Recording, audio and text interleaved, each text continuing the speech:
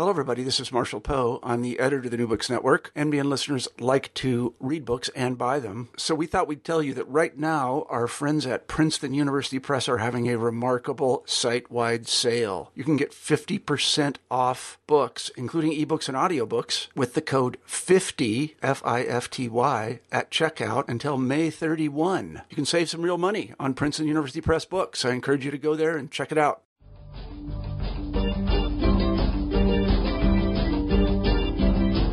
Hello, and welcome to New Books in Philosophy, a podcast channel in the New Books Network. I'm Carrie Figdor, Associate Professor of Philosophy at the University of Iowa, and I'm co-host of the channel along with Robert Talisse, Professor of Philosophy at Vanderbilt University. We interview philosophers about their new books across a wide variety of areas, such as social and political philosophy, philosophy of mind and science, metaphysics and epistemology, aesthetics, and many others. Today's interview is with Sarah Pessin, Associate Professor of Philosophy and the Emil and Eva Hecht Chair in Judaic Studies at the University of Denver. We'll be talking about her new book, Ibn Gabirol's Theology of Desire, Matter and Method in Jewish Medieval Neoplatonism, which is just out from Cambridge University Press. Pessin is committed to upending traditional readings of Solomon ibn Gabirol and Neoplatonism, a philosophical movement often saddled with a cosmology considered as either bad science or as a kind of invisible floating Kansas in which spatio-temporal talk isn't really about space or time. Pessin's reappraisal begins from the ground up, seeing Ibn Gabirol's cosmo-ontology as a response to the paradox of divine unity, of how God can be both complete, yet also give way to that which is other than himself. Pessin argues that this 11th century Jewish philosopher-poet saw being and beings as emanating from God via a process of divine desire, a kind of precognitive essential yearning to share his goodness forward. This desire infuses the initial grounding element, a positive conception of matter that, contrary to standard views of matter, is prior to and superior to soul and intellect, such that even intellect has matter, and it is utterly distinct from Aristotle's notion of prime matter. Pessin's provocative book is full of surprising insights that reveal the richness of the ideas of what she calls a completely mischaracterized figure and period. Let's turn to the interview. Hello, Sarah Pessin. Hi there. Hi, welcome to New Books in Philosophy. Thank you so much for having me. I'm glad to have you and to be talking about your new book, Ibn Gabirol's Theology of Desire, Matter and Method in Jewish Medieval Platonism. Now, Ibn Gabirol is not a figure that most of us are familiar with. He wrote in Arabic or in Judeo-Arabic, but the complete texts that we have of his work are Latin translations from the 12th century. They're interspersed with quotations from the original Arabic, and then there are later Hebrew translations. And so for a long time, he was actually thought to be a Muslim thinker or a Christian thinker, and even a Christian Augustinian. Rather than a medieval Jewish poet and a follower of Plotinus. So that basically is how you describe him in the beginning of the book. Could you, before you introduce us, sort of more fully to Ibn Gabirol, maybe you could introduce us to yourself and your interest in philosophy as a whole and how you got to focus on Neoplatonism and on Ibn Gabirol in particular. Sure. I guess when I think back at the journey to Ibn Gabirol, it definitely started with my journey in philosophy. I hadn't had a philosophy class ever until I was an undergraduate, which I believe, thankfully, is becoming less and less the case. As I meet incoming first-year students, I realize more people have had philosophy in high school these days. But I certainly never heard of philosophy, didn't know anything about philosophy, and so my journey really started in middle school and high school with me really loving poetry and science, which in retrospect is not odd at all, but I feel at the time was somewhat odd because those weren't normally the two groups that went to the poetry things weren't usually the same students that were all jazzed about the chemistry lab. And so when I finally took my first philosophy class as an undergraduate, I realized that was where those two energies were coming from in me. So I always think of philosophy, or at least my interest in philosophy, as a sort of bringing together of poetry and science. And so sort of going into undergraduate, my first professor, whom I just was continuously inspired by, Dr. David Schatz, he was the first person with whom I ever studied philosophy. As it turns out, in a philosophy of law class, and looking back, philosophy of law is not one of the areas that really intrigues me over the overall of all of my areas that I've sort of taken an interest in. But the professor certainly intrigued me and really inspired me to sort of think philosophically and really hooked me on spending the rest of my life studying philosophy. Dr. Schatz himself taught a number of Maimonides and Jewish philosophy classes. So through my love of philosophy, I came very quickly to a love for Maimonides, and through that to a love of medieval philosophy and comparative medieval philosophy. And studying Maimonides, it immediately opens up comparative questions of Greek, Islamic, Jewish, and Christian thinking in the late ancient and medieval worlds. And really then through Maimonides is how I got to my interest in Neoplatonism, because in reading about Maimonides, I was always reading secondary texts which said, he is a Neoplatonist. He's a bit of a Neoplatonist. He's less Neoplatonic than such and so. He's somewhat more Neoplatonic than so and so. He's an Aristotelianized Neoplatonist. He's a Neoplatonic Aristotelian. And I realized that I had no idea of what was being said. The secondary texts which were making these claims it did not explain in a footnote or otherwise what that meant. And when I started looking into what that meant, that really changed the rest of my life, because I realized that there was some summary descriptions of what Neoplatonism was, which immediately struck me as deeply lacking, and it really led me on a multi-years journey to trying to understand what Neoplatonism is about. And luckily, early on, I had a chance to study with Professor Stephen Gersh at Notre Dame, and he really is a continuing source of inspiration. His writing and his teaching on Neoplatonism had at the time inspired me, and until this day inspires me to try to understand in a deeper and deeper way what Neoplatonism is all about. And so coming then through my journey of learning more about Neoplatonism, I then eventually started rethinking about what Maimonides is in terms of Neoplatonism, and then was starting to look for who are some of the even more sort of paradigmatically Neoplatonic thinkers in Judaism, and realized that usually Isaac Israeli and Ibn Gabirol are the two kind of heavy hitters pointed to in that regard. And I believe that started a many decades journey with Ibn Gabirol, which I believe is in this book, I believe for myself, is still the very beginning of that journey.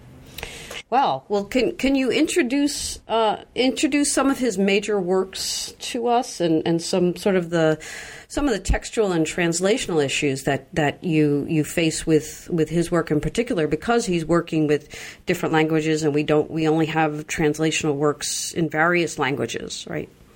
Sure. So his in terms of his writings, he is within various Jewish traditions even today, and certainly within certain fields of Jewish studies, he's probably most well known for a vast corpus of Hebrew poetry, some of it liturgical in nature, and some of it's actually both throughout history, but also even contemporarily in Jewish prayer books. So he has this vast corpus of Hebrew poetry, some of which I do draw on the book, because obviously this is one thinker, and all of this needs to be brought into one sort of large consideration. So you have that set of writings. You also have, he wrote a text on the improvement of the moral qualities, which is basically an investigation of different virtues and vices. There's a debate as to whether he was or was not the author of something called Mifchar HaPeninim, the choice of pearls, which is a book of maxims of different sort of sayings.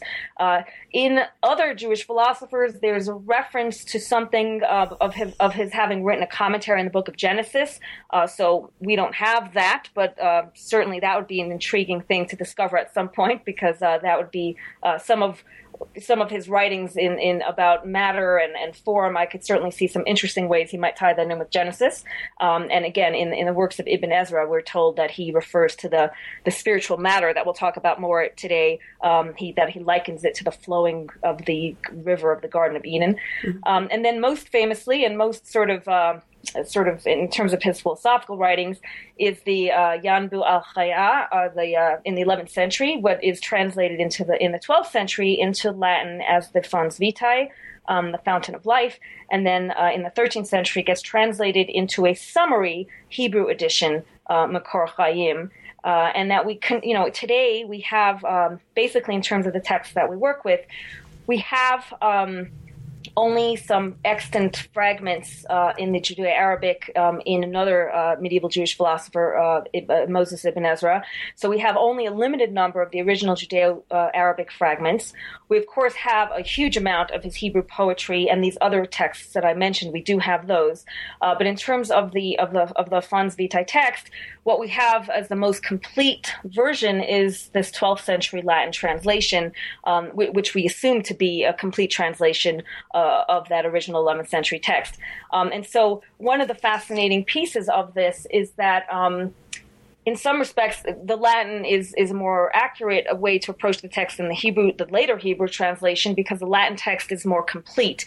The Hebrew text is, in its very structure, it loses the dialogue structure that the Latin captures of a discussion between a teacher and a student, and it's just more clearly, the Hebrew is more clearly a summary version of the text. It's quite a long translation, so it's not as if it's a short summary, but it's nonetheless a summary. So in that respect, the Latin text is more accurate in terms of presumably conveying to us, verbatim what was said in the original text. On the other hand, the Hebrew text actually helps us with certain of the Hebrew terminology to look a bit askance at the Latin translation in terms of what the Latin translators were perhaps tacitly reading into the original Arabic text. Mm-hmm. And so in that respect, just to talk a little bit about the problem of lenses, and this is actually something that's a problem both from people reading the Latin text as well as from people reading the Hebrew text. I would say that there's three problems of lenses when people approach the Fons Vitae work. One of the lenses is a Kabbalistic lens. So people who are working on that Hebrew text or are more familiar or who are working more broadly with Ibn Gabirol in terms of his Hebrew poetry and then also read The Fountain of Life in its Hebrew translation, frequently will approach that text as if it is a work of Jewish mysticism. While to be sure, the expression Jewish mysticism refers to a lot of different things, and it's certainly possible to read certain aspects of Ibn Gabirol as having somewhat of a mystical quality, if one considers Neoplatonism to have a mystical quality, which I don't myself speak of it that way. It's nonetheless a mistake to primarily approach that text through a Kabbalistic lens. And then in terms of the Latin text, the two other lenses that I think people approach that text through are Augustinian and Thomistic lenses. So what all three of the lenses have in common is that they all three fail to read Ibn Gabirol through what I argue is the correct Plotinian lens. Plotinus is not obviously directly influential on Ibn Gabirol, but in Ibn Gabirol's immediate context, there is a strong context of the Plotinus translated into Arabic. So Ibn Gabirol is best read in the Plotinian context in terms of his familiarity with and sort of the circulation and his conceptual space of such texts as the Theology of Aristotle, which is an Arabic translation of translation and edited summary of books 4 through 6 of Plotinus's Aeneads. And so the Theology of Aristotle is a very influential text among Neoplatonists of this period, and no reason to think that Ibn Gabirol shouldn't be included in that. And then similarly, we have the Kalam fi Mafd al-Khair, the Discourse on the Pure Good, which is a translation and edited summary of parts of Proclus's Elements of Theology, and later known as, in its Latin translation, as the Liber de Causis, or the Book of Causes. So between the Theology of Aristotle, which is a translation and summary edition of parts of Plotinus, and the Kalam fi Math al-Khair, or Liber de Causis, which is a translation and summary of parts of Proclus, it is very safe to say that Ibn Gabirol is operating in deeply Plotinian context. And so what the Kabbalistic, Augustinian, and Thomistic lenses do is miss that as the primary context, and therefore each of them, in various different ways, misreads Ibn Gabirol on his two kind of famous doctrines or ideas. All three of those lenses misread Ibn Gabirol on the idea of divine will, and all three of those lenses misread Ibn Gabirol on the idea of spiritual matter. And I could just say briefly what the misreadings are, and we could talk more about these notions of divine will and matter, but just sort of say in brief, if you are approaching Ibn Gabirol on will in the properly Plotinian context, Ibn Gabirol must be understood as an emanationist, and I argue strongly that he is an emanationist, as are thinkers, other Islamic thinkers during that time who are influenced by those texts that I mentioned. So Ibn Gabirol is deeply invested in emanation and thinks of God as emanating. And so whatever he means by divine will has to be understood as part and parcel of a system of emanation. And in fact, as I argue, it actually, his notion of so-called divine will, which I translate as divine desire, is not only part and parcel of a system of emanation, but it actually, as I argue, points to the very downward flow of emanation from God himself. But we'll leave that aside to a bit later. We can at least say, if you're going to read divine will in Ibn Gabirol in its proper Plotinian context, you have to read it as being consistent with a Plotinian emanationist context. So Augustinians and Thomistic readers of that text, whatever they're going to see in the notion of the divine will, are actually missing that entirely. And in Augustinian and Aquinas contexts, divine will precisely marks the opposition to the notion of divine emanation. So just stating that alone leads us to understand why, if you're approaching him as an Augustinian or through Aquinas lenses, you're going to misunderstand divine will, and you're going to think that just like an Augustine or just like an Aquinas, divine will marks something which opposes emanation, but that's completely incorrect for the case of Ibn Gabirol. If you're approaching Ibn Gabirol through a Kabbalistic lens, you'll at least be on board with the idea that he is a thorough emanationist, because again, if you're a Kabbalist, you're reading God as emanating. However, if you're reading him as a Kabbalist, you are seeing the idea of emanation as bringing with it all kinds of other ideas about God. And so, for example, in the Zoharic tradition, the idea of emanation is associated with then 10 divine Sephirot and on this very specific vision of the divine pleroma. None of that is in Ibn Gabirol. And so through the Kabbalistic lens, the mistake is that people are very on board with the idea of emanation, but are then bringing in a lot of things that have nothing to do with Ibn Gabirol. And again, what all three have in common is a failure to read him in terms of these Plotinian texts as opposed to in terms of non-Plotinian texts. As it relates to matter, just to say very briefly in the three misreadings, if you're Augustinian, you're approaching Ibn Gabirol's idea of spiritual matter as an Augustinian idea of spiritual matter. Leaving aside the details of why that's wrong, we could just say again summarily, whatever Augustine's doctrine of spiritual matter is part of an anti-emanationist schema. For Augustine, God creates, he does not emanate. And so whatever spiritual matter is doing in there, it's part of a system which views God as not emanating forward the world. God might emanate internally as it relates to the persons of the Trinity, but in terms of God's relationship to the world, in Augustine, as in Aquinas, is not going to have anything to do with emanation, and so Augustinian spiritual matter cannot be understood as having any role in an Ibn Gabirol context of emanation. When you turn to the Kabbalists see in the Hebrew translation of the Fons Vitae text the term yesod, to translate this notion of matter that we'll talk about more later. The notion yesod in Hebrew simply means foundation. And as I'll talk more about later, the Hebrew translator used the term yesod, foundation, to translate what is a pseudo-Empedoclean idea of matter in Ibn Gabirol.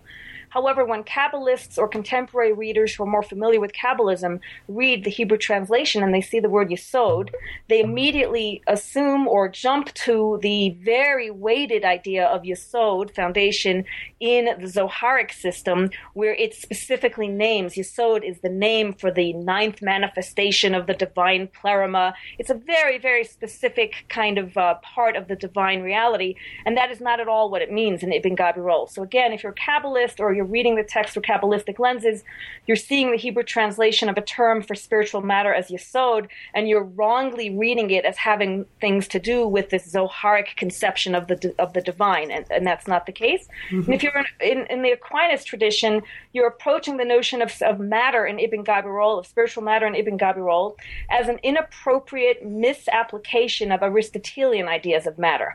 And so, as I sometimes refer to it, Aristotle gone bad.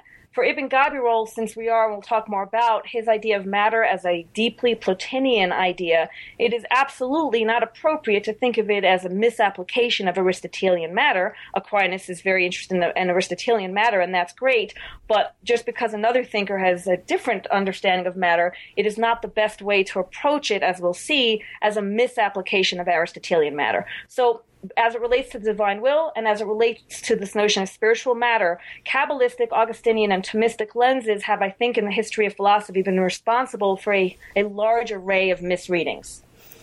Wow. Okay. So, well, let's get to some specifics here. I mean, well, we just went through a bunch of specifics, but I wanted to ask, I do want to ask about matter, but I want to start instead with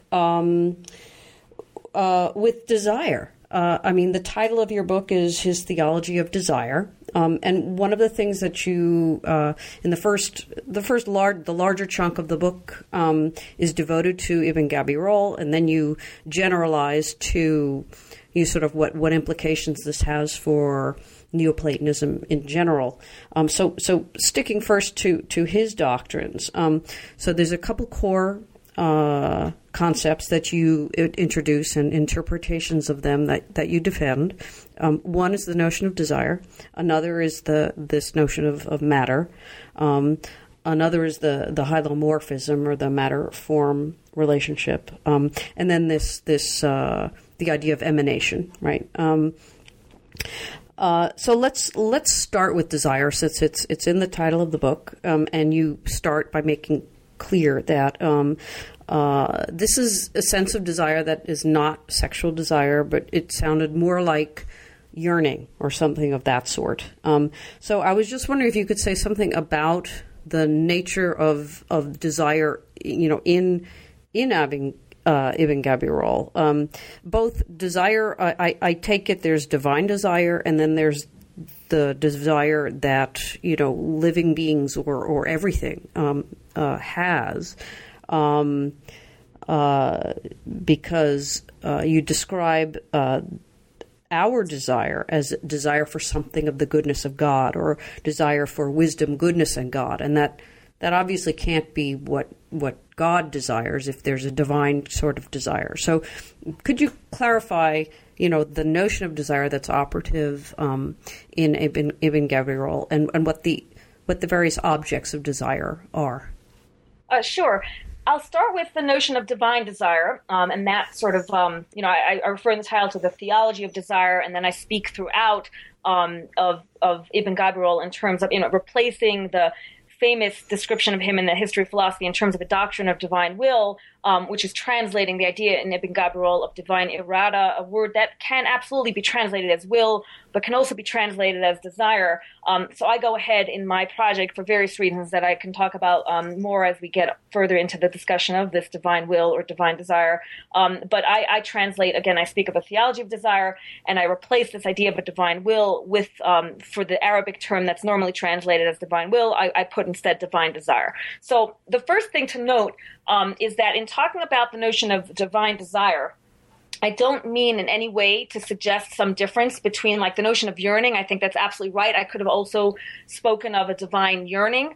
And in fact, in this context, I also could have spoken of divine love. And so the first thing to note is that certainly divine yearning and divine desire, yes, I would be happy to use those interchangeably, and I would also be happy to use divine love interchangeably. It's sort of a side point, but one that's important to note, especially as it relates to, let's say desire or yearning on the one hand and the notion of love on the other. There's, I believe in the history of philosophy, an overly concretized sense that there is a strong difference between the notion of love, and let's just stick with of the desire and yearning terms, let's just say desire. This strong idea that there's, love on the one hand and desire on the other hand is quite clearly a vestige of Christian theology. In various Protestant and Catholic traditions, in spite of the very many differences, it needs to be pointed out that in the history of Greek, Jewish, and Islamic Neoplatonism, the idea of translating and speaking of different terms in Arabic or, in the case of Ibn Gabirol and his Islamic Neoplatonic context, there's lots of words being used, words that normally translated as love, words that normally translated as desire. And there's really, at least in my work, I don't see any important difference between how those terms are being used. And so it's important to alert any reader or listener, in this case, who might be more familiar with the history of philosophy's treatment of desire versus love, or who might themselves be aware of the Christian theological differences between those terms and eros and agape and things like this, that really does not apply to the Neoplatonic milieu that I'm working in. And so I will use the terms love and desire interchangeably, and I decided to go with divine desire, but I could easily replace the word desire in the entire text with the word love. So that's just something I'll put as an aside. So what I mean by, and I'll just go on from here to speak of it in terms of divine desire, what I mean by divine desire primarily is meant to signify God's desire to share his goodness forward. That's a kind of critical and key concept in Ibn Gabirol as in the general tradition of Neoplatonism. And that's something that I really mean to signify first and foremost, the idea that it's very similar to the idea of what is actually signified by the notion of emanation. It's pointing to the idea that God flows forward as opposed to not flowing forward. So divine desire primarily, and I'll say more about it both in the, here, but then also throughout in talking about different subtleties. I think the first and primary thing that folks should have in mind when they hear the term divine desire is the idea that God desires to share of his own goodness forward. So that's kind of the key idea. That said, we have to also keep in mind, and I think it's important at this point to think about Ibn Gabirol's broader context in Neoplatonism in terms of the idea of apophasis. Apophasis, sometimes described or talked about in terms of negative theology, is a conceptual and methodological comportment to the subject of studying God. It's an awareness and sensitivity to the fact that when speaking of God and when conceptualizing God, language and human conception fails. And so in an important sense, it's important to keep in mind that Ibn Gabirol is working within that context. I would actually add that emanation itself as a theory, I actually view as itself a way of pointing to that fact of the failure of language. Emanation is sometimes viewed as a kind of doctrine, which is somehow describing something in a certain way. I actually think the very idea of emanation is meant to point to the failure of language as it relates to the divine. And so Ibn Gabirol is working within this kind of context in which it is clear to him that speaking of God has its limits. In the Aristotelian Neoplatonic context, that there is this sensitivity as well. And you find first and foremost that God is described in a more Aristotelian Neoplatonic context. In spite of their awareness of the fact that you can't really describe God, there is a strong association of God as a pure intellect. When we turn to Ibn Gabirol's, what I would consider to be Ibn Gabirol's sort of less Aristotelian Neoplatonic context, as for example in the Theology of Aristotle, we actually find a sort of a sensitivity that even speaking of God in terms of an intellect is not the best way to go. In the Theology of Aristotle, what you find is a sensitivity that God gives forth without reflection. And in this respect, we can say that God's primary act of creation or emanation is an act of thoughtlessness. Now, out of that context, and it's very interesting to me that in spite of all theologies recognizing the limits of language, I think that nonetheless, in the history of Western thought at least, when people hear the description of God as thoughtless, there's a knee-jerk sense that, woo, that's pretty impious, or that's a pretty low-level description of God. Mm-hmm. But what's fascinating and critical, and part of what I aim to point to with the expression desire as something which is precognitive and a reality about God which is before his reality as an intellect, is related to this idea in the theology of Aristotle that God is a kind of thoughtlessness that he creates or emanates without reflection. That is meant in the sense that his own most essence is so good that it cannot help but to share forth. So this idea of the desire is actually contained, I think, in this idea of God as so great as to sort of be a step above being described in terms of intellection. It's not that he creates or emanates because he thinks it through. Rather, his desire to share his goodness forward comes not from a consideration or from an intellectual exercise, but it comes from the very fabric of his own most being. The theology of Aristotle describes this as an intense repose, a kind of, again, precognitive desire that in its being pre-intellect is even more deeply related to the essence of who God is. So that's another element that I hope to capture with the idea of desire, of divine desire, not just that it is this desire to share forth something of his own goodness, but it is actually a desire which precedes even reflection and precedes even intellection. It's a desire to share forth of himself, which comes from the very nature of himself, something that in the Plato's Timaeus is described in terms of God's being, quote unquote, without jealousy. So that's part of the other thing that I mean to convey, is that this sharing forth of the goodness is part of the deepest conception of God in terms of an essential goodness. Well, how about our desire? Okay, so two questions, sort of. One is our desire for, as you put it, the wisdom, goodness, and God, and also you use the phrase desire for something of the goodness of God. Is that similarly non-cognitive, or is that just something that emanates from our being? And then the second related question raised by what you just said is the apophatic reading seems to open up a space in which if our language is not capturing, right, or cannot capture the sorts of whatever it is that we're trying to indicate or point to, as you put it, then there's a gap of where we could be getting it all wrong, right? Yeah. So there's two questions there. Is the nature of our desire similarly non-cognitive, and how are we sure that that somehow we're not getting it all wrong because our language doesn't let us describe things the right way? So on the first point, in the case of human beings, and for Ibn Gabirol, this idea of divine desire is, again, this sharing forth of the divine goodness. It shares forth in a way that makes it, we can say, the ground of being, the ground of all beings, and the ground of human beings.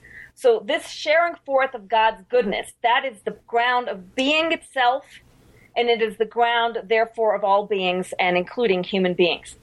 So as we think about the case of human beings, and this would apply in different ways also in the way Neoplatonists even think about beings, but we'll just speak of human beings, it is absolutely the case in this context that the human being's first reality, as it were, not speaking temporally, but sort of ontological priority, the human being's grounding is absolutely related to this ground of being.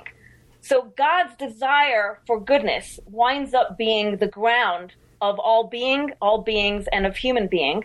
And this is absolutely, let's not think of it in terms of like when we normally say like, oh, a human desires after a piece of chocolate or whatever. We're now talking about a kind of a desire which is a ground for being.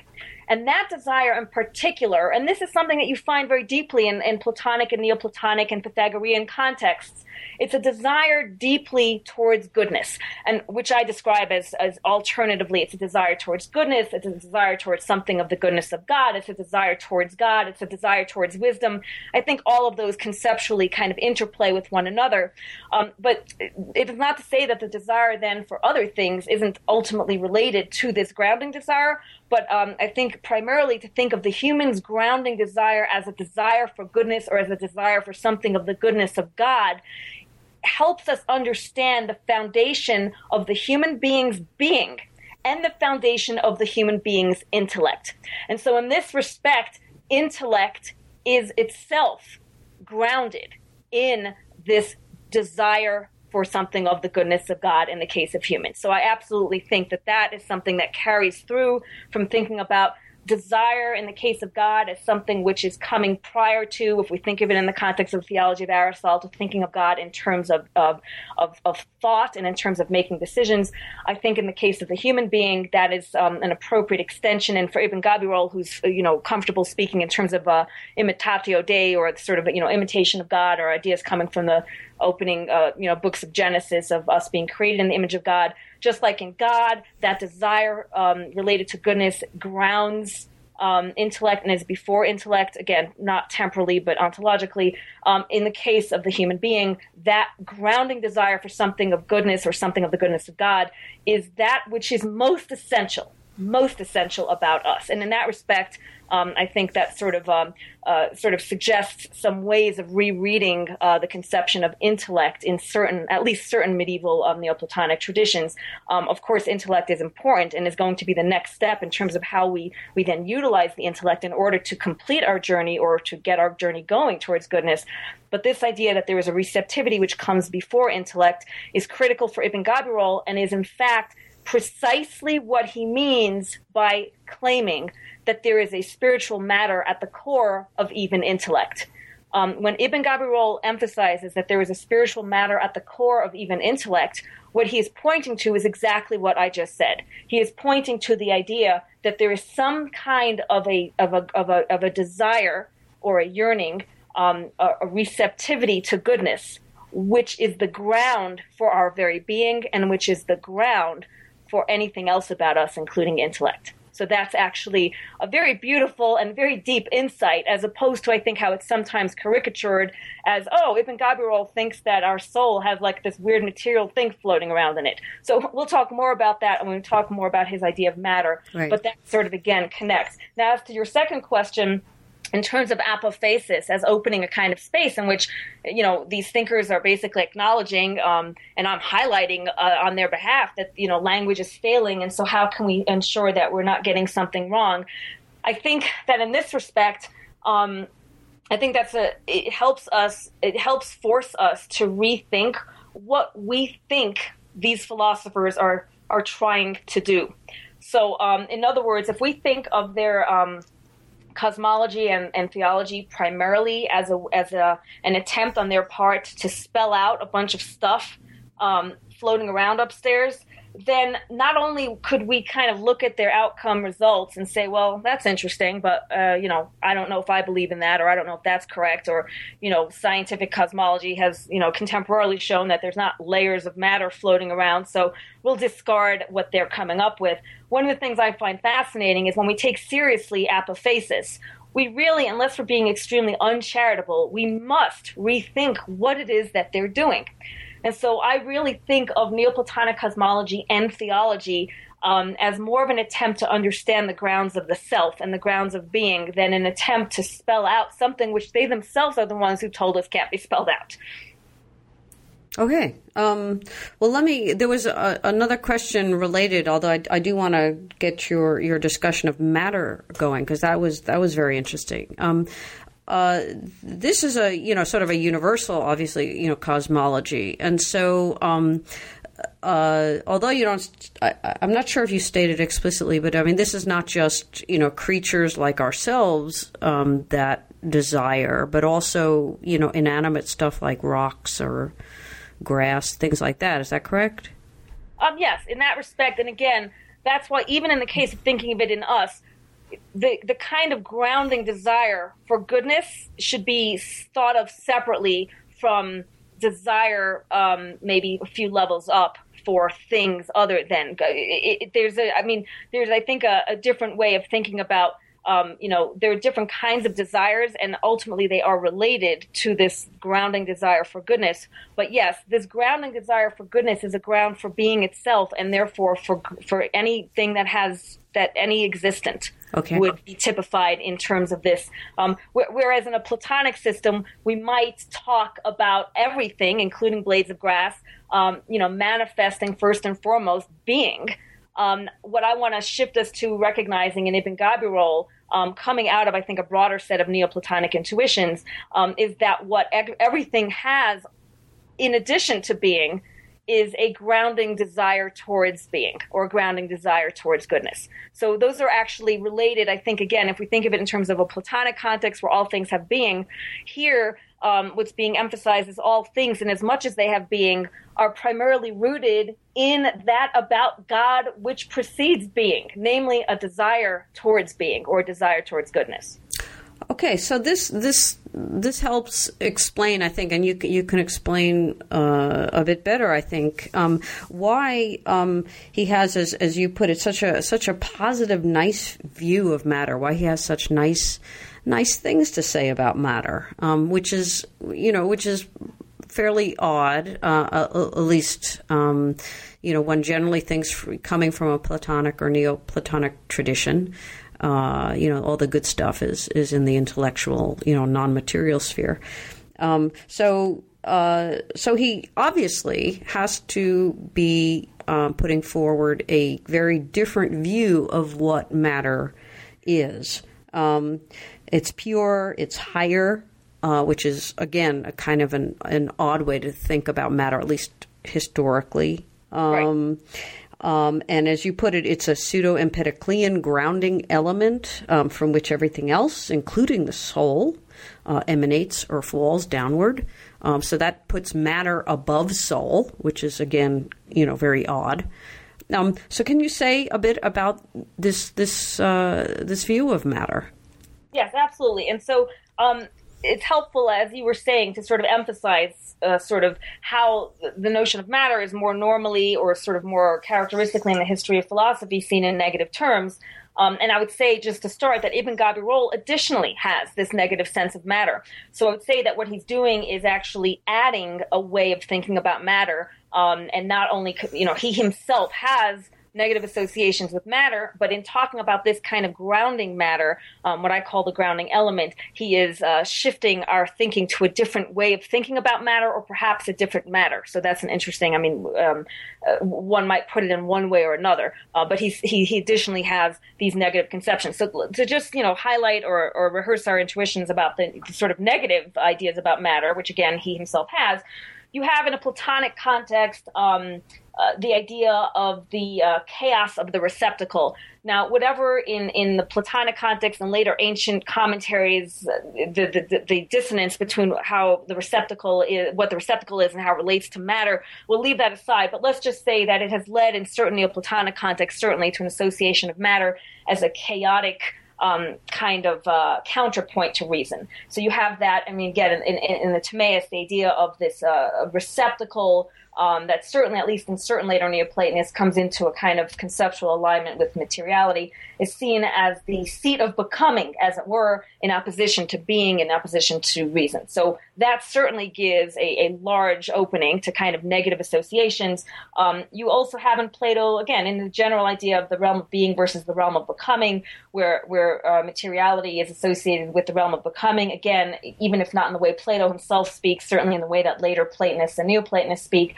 And then also in Plato, the general idea of bodiliness and the sensory realm as a shadow and as a prison. So working from a background with Plato in the background, you certainly have a lot of kind of impetus for reading whether it's receptacle or whether it's corporeality, and to the extent that both of those get connected up with materiality in later thinkers, you have a lot of negative associations of the material as that which stands in contrast to reasoning and to being in a negative way.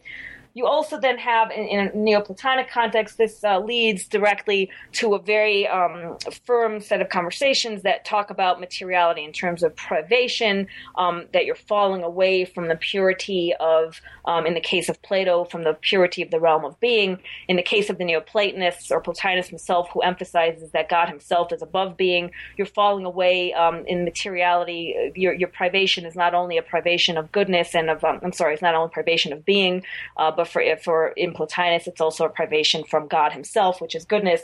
So again, in the Neoplatonic tradition, following on a lot of these Plotinian, and you find also in Pythagorean strains, you have this kind of a whole set of a whole concept space in which you can totally understand why materiality is negative. You then move to Aristotle. Aristotle himself has a more balanced approach to form and matter. His entire hylomorphic analysis is talking about how important it is to recognize that when you're talking about an item in the world, you really do have to think about its form, but also its matter. So you can say in Aristotle, there isn't really the sort of same basis for going, very negative about matter. That said, and even his hylomorphic analyses, you do find that intellect is itself pure form. And so even in Aristotle, where there's a more balanced treatment of form and matter, I don't think it would be controversial to suggest that on the whole, and even if one wants to argue that this isn't the case in Aristotle, although I think it is, but certainly in later traditions who are reading Aristotelian and Platonic material and Neoplatonic material, the idea that, even within a hylomorphic context of Aristotle, that the form is still better than the matter, I think that's certainly something that was very, that you find very, very clearly in the history of philosophy. And then furthermore, to the extent that you can see the way in that even in hylomorphic discussions for Aristotelians, the form is somewhat more exalted than the matter. You also find in Aristotle, specifically in his discussion on generation and corruption, he talks about prime matter. And whether Aristotle himself was committed to prime matter is a matter for discussion, and scholars debate and say that he actually isn't, and some say he is.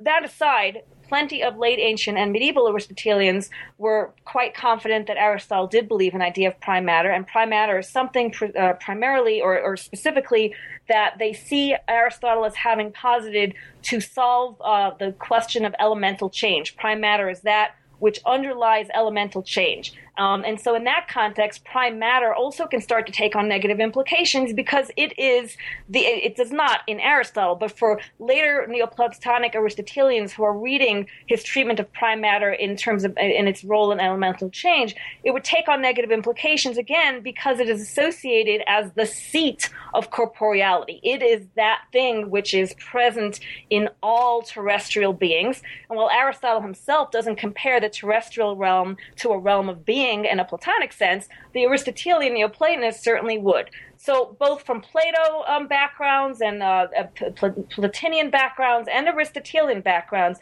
there's plenty of reasons to start talking about matter in negative ways, and Ibn Gabirol himself has that in his writings as well. However, we now have an Ibn Gabirol in his claim that there is matter in all things. So this is what is famously described in later Christian medieval texts as Ibn Gabirol's so-called doctrine of universal hylomorphism. The doctrine of universal hylomorphism is designed or is understood as taking Aristotelian hylomorphism and extending it. So whereas Aristotle thinks that all corporeal things have form and matter, Ibn Gabirol goes further and claims that even souls and even intellects have form and matter. And again, this idea is seen by Franciscans, followers of Augustine's spiritual matter, as a great idea, even though, as I mentioned earlier, that's not what Ibn Gabirol is doing. He's not doing what Augustine was doing. And then Aquinas and other folks working in Dominican traditions and other philosophical traditions, Aristotelian traditions, found this idea of universal hylomorphism to be ridiculous and spurious at best and just sort of feeble-minded at worst, that, just because Aristotle says that, corporeal things have form and matter, why in the world would you think that you would want to say that even intellects have form and matter? But this is what universal hylomorphism is. It's the claim that even intellects and souls have form and matter. And let's just distill that for our purposes to the claim that even intellects have matter. That's what's disturbing to the history of philosophy, or in the case of Augustinians, good and not disturbing. But let's leave Augustinians aside. For the rest of readers in philosophy who are more interested in Aristotle, this claim is what's disturbing in Ibn Gabirol, the idea that even intellects have matter. And so in addition to Ibn Gabirol's sort of regular set of negative ideas about matter, Ibn Gabirol is here in his claim that even intellects have matter, drawing on a specifically non-Aristotelian and non-Platonic idea. It's an idea, I argue, that we find in Plotinus. Now, Plotinus it's not clear where that the places where Plotinus speaks about this kind of matter, it's not clear that these were available in Arabic translations. So I'm not quite clear on how one can make two claims, either that Ibn Gabirol is adopting a concept that you find also in Plotinus, or one can say that at some point we will find that, in fact, much more of Plotinus was available in Arabic translation than we are currently aware of. Either way, let me just stick with the conceptual connection without worrying about how, if any, there is a historical connection. Ibn Gabirol, in his claim that even intellects have matter, is simply giving voice to something that we find in Plotinus, who, again, in addition to all of his negative ideas about matter, Plotinus has a very different discussion, which is called intelligible matter. Parenthetically, Aristotle also talks of intelligible matter, and it's not the same discussion. So for listeners who are familiar with Aristotelian intelligible matter, put that aside, because that's not what Plotinus is best understood in terms of.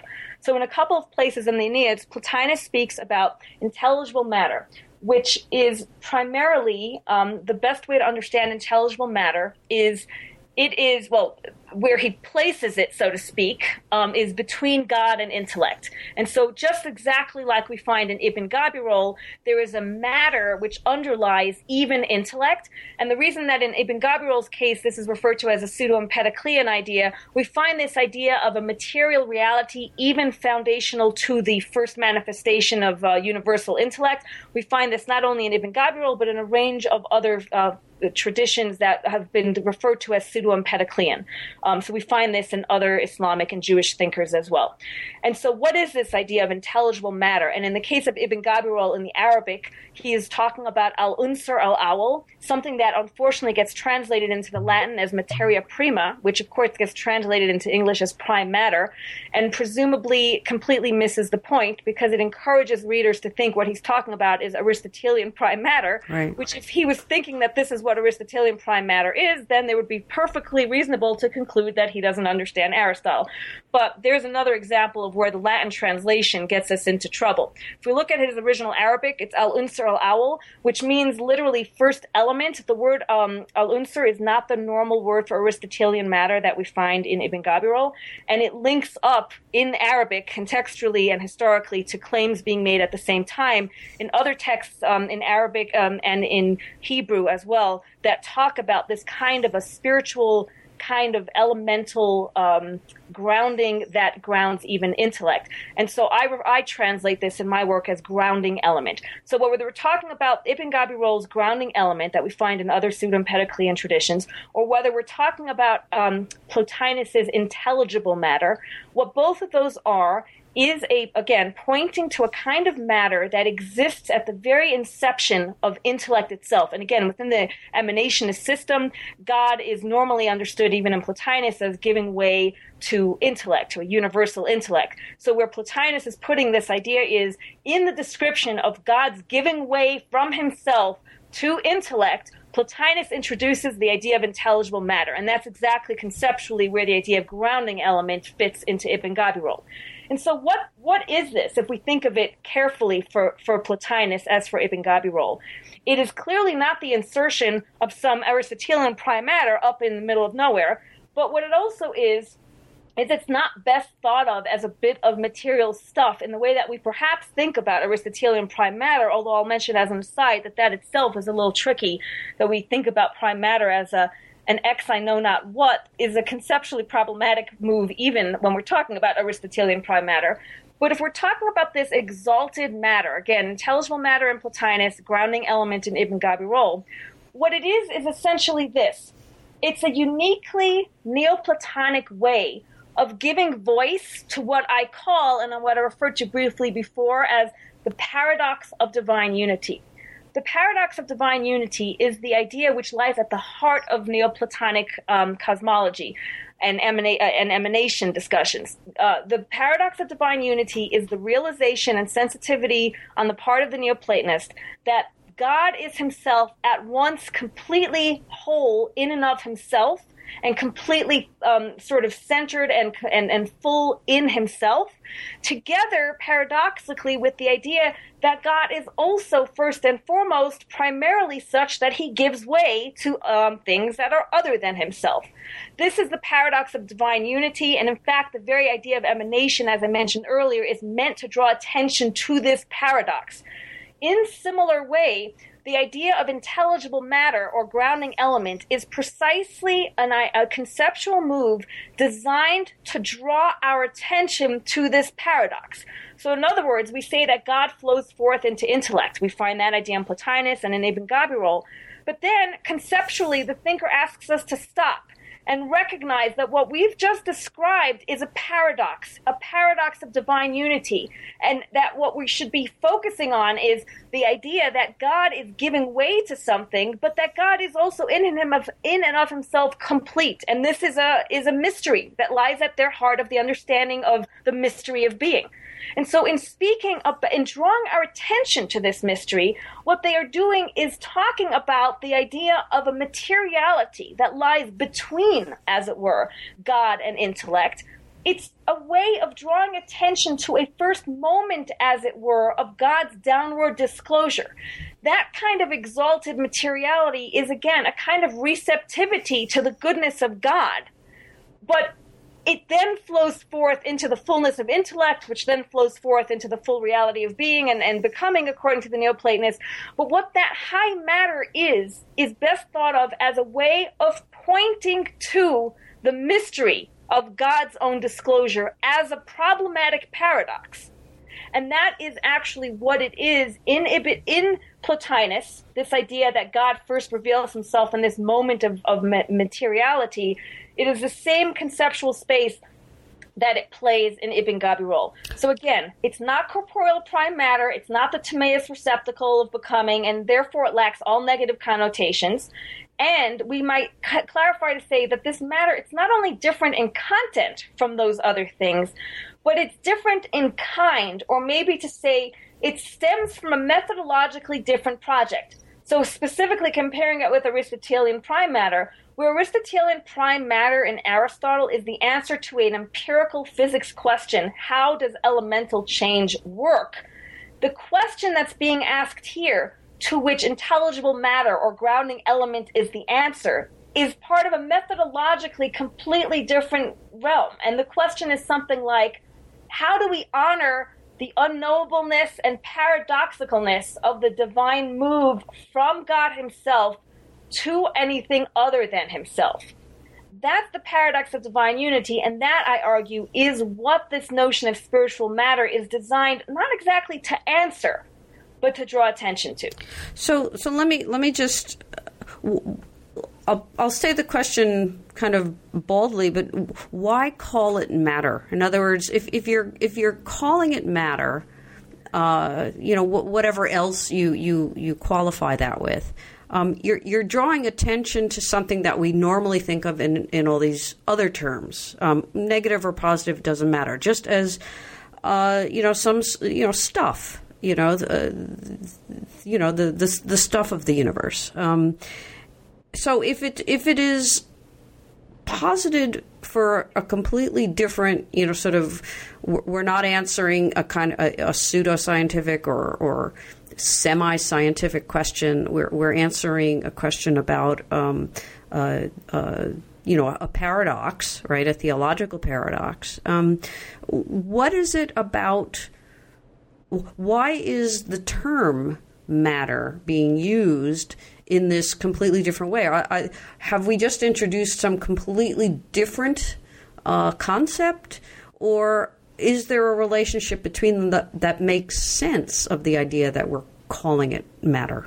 Yes, and I think absolutely. And this is what's fascinating, and what I was saying even earlier, that I think some of the ways we think about these matter, especially Aristotelian prime matter or whatever, I think are themselves kind of too closely and too quickly tied to a vision on our part of a bunch of stuff.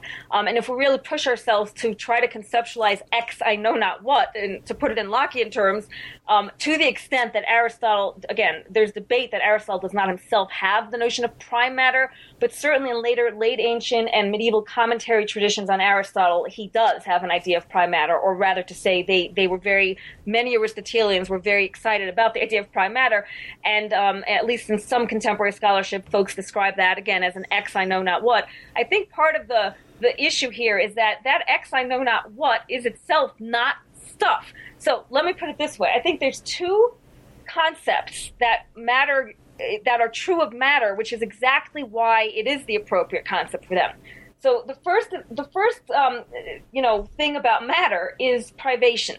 And so when we think about matter in terms of sort of, again, this negative conception of matter, it certainly demarcates privation. It's not the fullness of God himself. It's not only not the fullness of God himself and not the fullness of being itself or intellect itself, but it itself is the principle that receives form, and form sort of brings being with it. So we understand it in terms of privation and the sort of negative kind of matter. Privation is part of why it's so negative. However, privation in and of itself does not necessarily have to be negative only. So if we then extend the idea of privation to this spiritual matter, what is absolutely being emphasized is that whatever comes after God is not God. And so in that respect, it absolutely emphasizes the same, it plays with the idea of privation, just like lower matter plays with privation. And in that respect, it also points to something negative, namely, it is fallen short of God. Whatever comes after God is fallen short of God. However, whereas in the case of the sort of, lower matter, that's primarily negative and solely negative, in the case of describing the after God, or what comes after God, I think this is true of Plotinus, but I will certainly say it's true of Ibn Gabirol, who plays and sort of integrates in biblical ideas, but it's certainly also true of Plotinus, who is not himself and argues against Gnosticism. For these thinkers, although in one sense everything other than God can be seen as privation because it's not God, well, everything other than God can also be seen as beautiful. And certainly in Ibn Gabirol, in a tradition coming, together with in the Genesis idea that God beheld and everything he made was good. But again, I think this is present also in Plotinus to the extent that Plotinus is not a Gnostic. These are thinkers who find a double value to the idea of what is not God. On the one hand, it is privative, it has fallen away from God. And on the other hand, that privation marks the opening onto nothing less than being itself.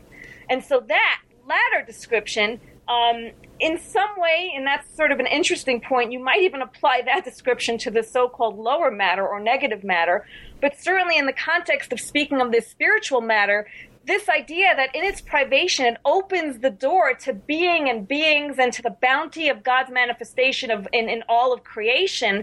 It's perfect that they speak about matter because it's drawing on the idea of privation, and yet that privation marks the possibility of something rather than nothing.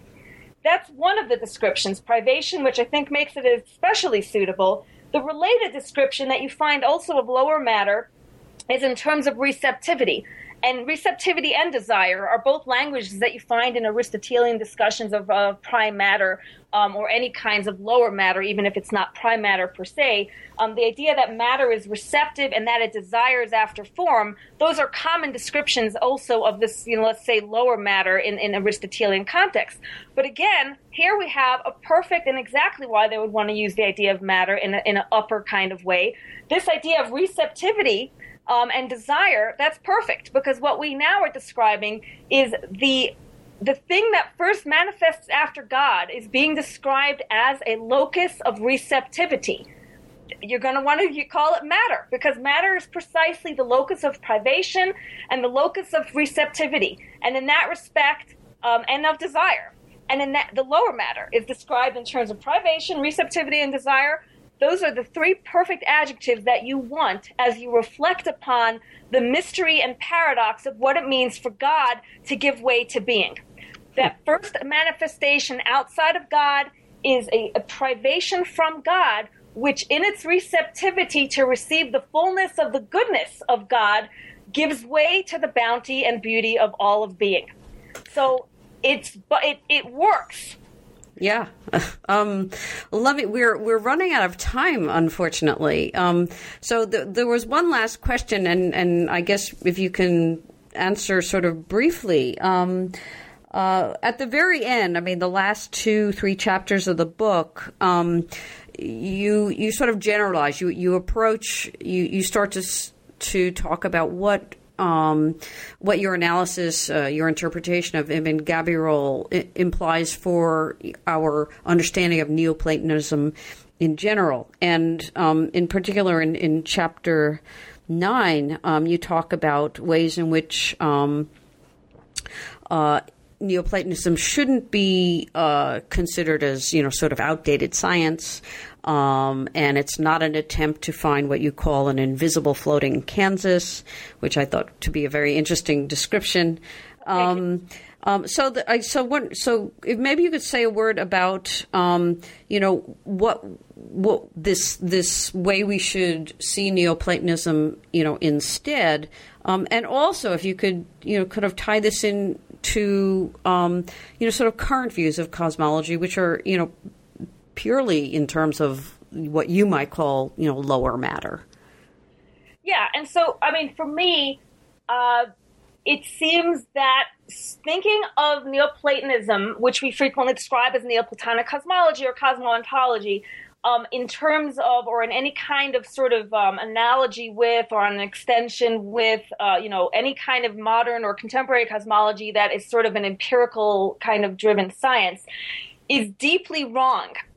In the sense, not only that the content is different, whatever a contemporary cosmology account is going to be speaking of, that, the content of whatever they're speaking of is different than the content of whatever Neoplatonists, Ibn Gabirol, Plotinus, and others are speaking about. But what's really critical, and I mentioned this once or maybe twice in the way I've presented some of my responses, what's really critical is for readers of Neoplatonism to keep in the front of their mind that apophasis, the idea that, Neoplatonists think that, language fails at a certain point when you're speaking about God, and furthermore, their sensitivity and reminder that whatever they're doing with their words, that all of their spatial and temporal metaphors are neither to be taken spatially nor temporally. Almost every single, summary of Neoplatonism will have those 3 points. Neoplatonists think that there's a failure of language when it relates to God, and a failure of conception. Neoplatonists also think that when they use temporal language in their cosmology, you shouldn't take it temporally.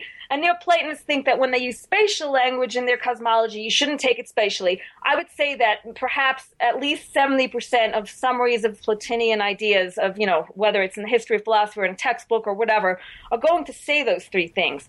But the question is, what does that then mean for our sort of boldly approaching them as if what they're doing is, as I call it, invisible topography?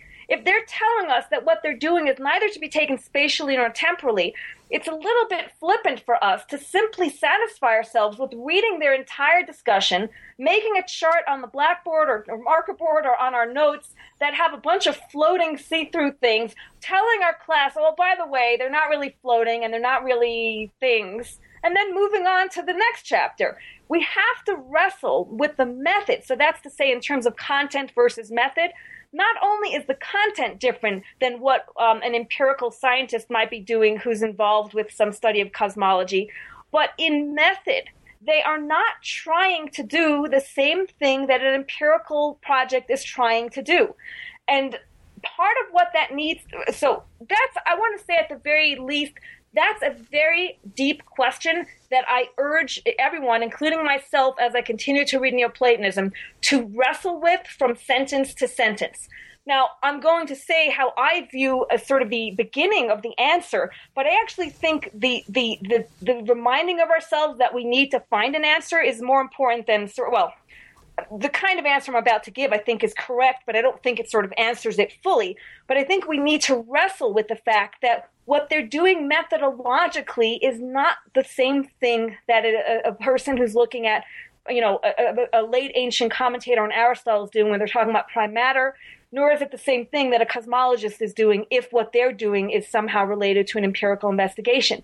This is not to say that Neoplatonists are not at all interested in the empirical world, but it is to say that when we think about what is the question that drives them to talk about things like invisible, intelligible matter, and what is it that drives, Ibn Gabirol in this same spirit to speak about a matter that lies at the heart of even intellect, and what is it that Plotinus is doing and that Ibn Gabirol is doing when they have all these layers and emanating one into the next, and you draw these things on the board for students and for yourself, and in the back of your mind you say, yeah, well, they don't mean it spatially. But what do they mean then? What are you honoring what they're doing methodologically by simply saying once in a while to yourself, or even every minute to yourself, they don't mean it spatially or temporally? If they don't mean it spatially or temporally, you have a huge problem. You need to reapproach every single thing you think about what they're saying. So my attempt, of course, at an initial answer, or the kind of answer, is to move us methodologically to the idea of this paradox of divine unity, that what the Neoplatonist is struck by, and as to why they're struck by this and why certain people are struck by certain what we might call theological questions and why certain aren't, that's a very deep and interesting question that I continue to wrestle with when I read these texts. But they are struck by a kind of paradox at the core of human being, which they then see and talk about at the core of being, in which they then extend to the core of the God whom they themselves say is indescribable. The core paradox at the core of human being and at the core of being, which they also ascribe and primarily root into the paradox at the core of divine disclosure, is the idea that there is a compresence of a kind of not being and a kind of being. And that, to me, again, is it's very hard to explain exactly, like, where does that question come from, and why, for example, is Aristotle not moved by that question, whereas Plotinus is? I think that is a very deep question, but it's a method question. It's a question about what is the kind of question that is motivating a discourse. And I think one of the real failures to read Neoplatonism uncharitably has to do with forgetting to ask that question, or at least forgetting to answer it charitably enough. And that's why I think you'll frequently find a chapter on Neoplatonism suddenly looks like a comic book with all kinds of pictures, and then you get to Aristotle, and then you start getting serious. And so I put that out of historical order. Well, if you were writing a history of philosophy textbook the way I would, out of historical order, you would have your comic book chapter on Neoplatonism, and then you start getting serious in Aristotle. So the question is, what are these different methods? And certainly I would hope that we would agree that it's not as if one of them ought to be called philosophical and one of them not. Although if people feel that what I'm describing is more of a theological method, I actually would disagree with that. But if that's how people want to say it, I guess as long as somebody who feels that way doesn't critique Neoplatonism, I think I would be okay with that. Okay. Well, there's a million other questions, but I think we are out of time. So let me just end with the usual closing question, which is what's your next project? Well, I'm actually involved in a couple of projects. One of the projects is looking at kind of some of the very broader implications of this project, and sort of what's, I think, even not most relevant, but certainly a very relevant piece that comes out of this project, which is questions about methods for doing the history of philosophy. I think that in addition to Ibn Gabirol being a really perfect case in point of a figure who has completely been mischaracterized in almost every history of philosophy and every scholarly discussion of him, I think that this speaks, and in relation to the last point that I was making, it speaks to a deeper need to force ourselves to read more charitably. And in particular, to force ourselves to read more charitably when we're doing histories of philosophy, and especially when we're entering into texts from people who are writing in cultures and religions that are different than our own.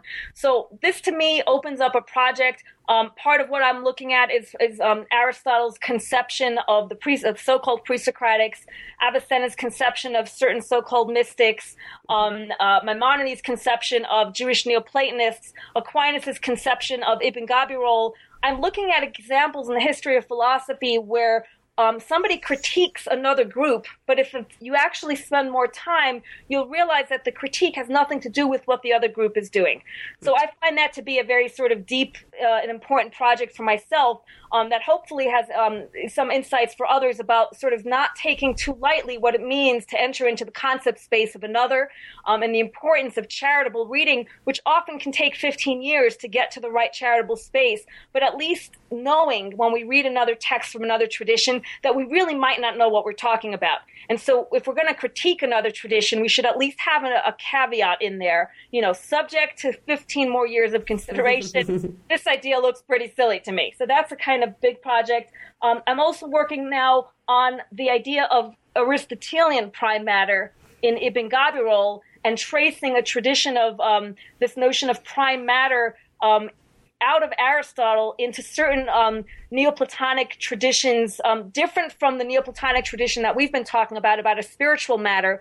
There is also a tradition of Neoplatonic readings of Aristotelian prime matter that I'm tracing through through Plotinus and Simplicius, and also tying into Ibn Gabirol in way of reading other parts of Ibn Gabirol's Franz Vitae, where he's clearly not talking about this spiritual matter, and trying to make sense of how these different conceptions of Neoplatonic matter, both the kind that we spoke about today, this spiritual matter, but also a Neoplatonic conception of Aristotelian prime matter, which is also surprisingly different, I think, than how most people think of Aristotelian prime matter, and trying to sort of see both how this plays out in Ibn Gabirol's Franz Vitae, but also, and back to that first project, trying to use that as a way of charitably deconstructing or reconstructing certain ways, I think, that certain ideas have been misunderstood in the history of philosophy. Okay, well, that sounds like a lot to do, and I hope it won't take you 15 years. I hope so. Thank you. Well, thank you for a wonderful interview, and I wish you luck in your coming projects. Thank you so much. You've been listening to an interview with Sarah Pessin, Associate Professor of Philosophy and the Emil and Eva Hecht Chair in Judaic Studies at the University of Denver. We've been talking about her new book, Ibn Gabirol's Theology of Desire, Matter and Method in Jewish Medieval Neoplatonism, that's just out from Cambridge University Press. I'm Carrie Figdor. This is New Books in Philosophy. I hope you enjoyed the podcast, and thank you for listening.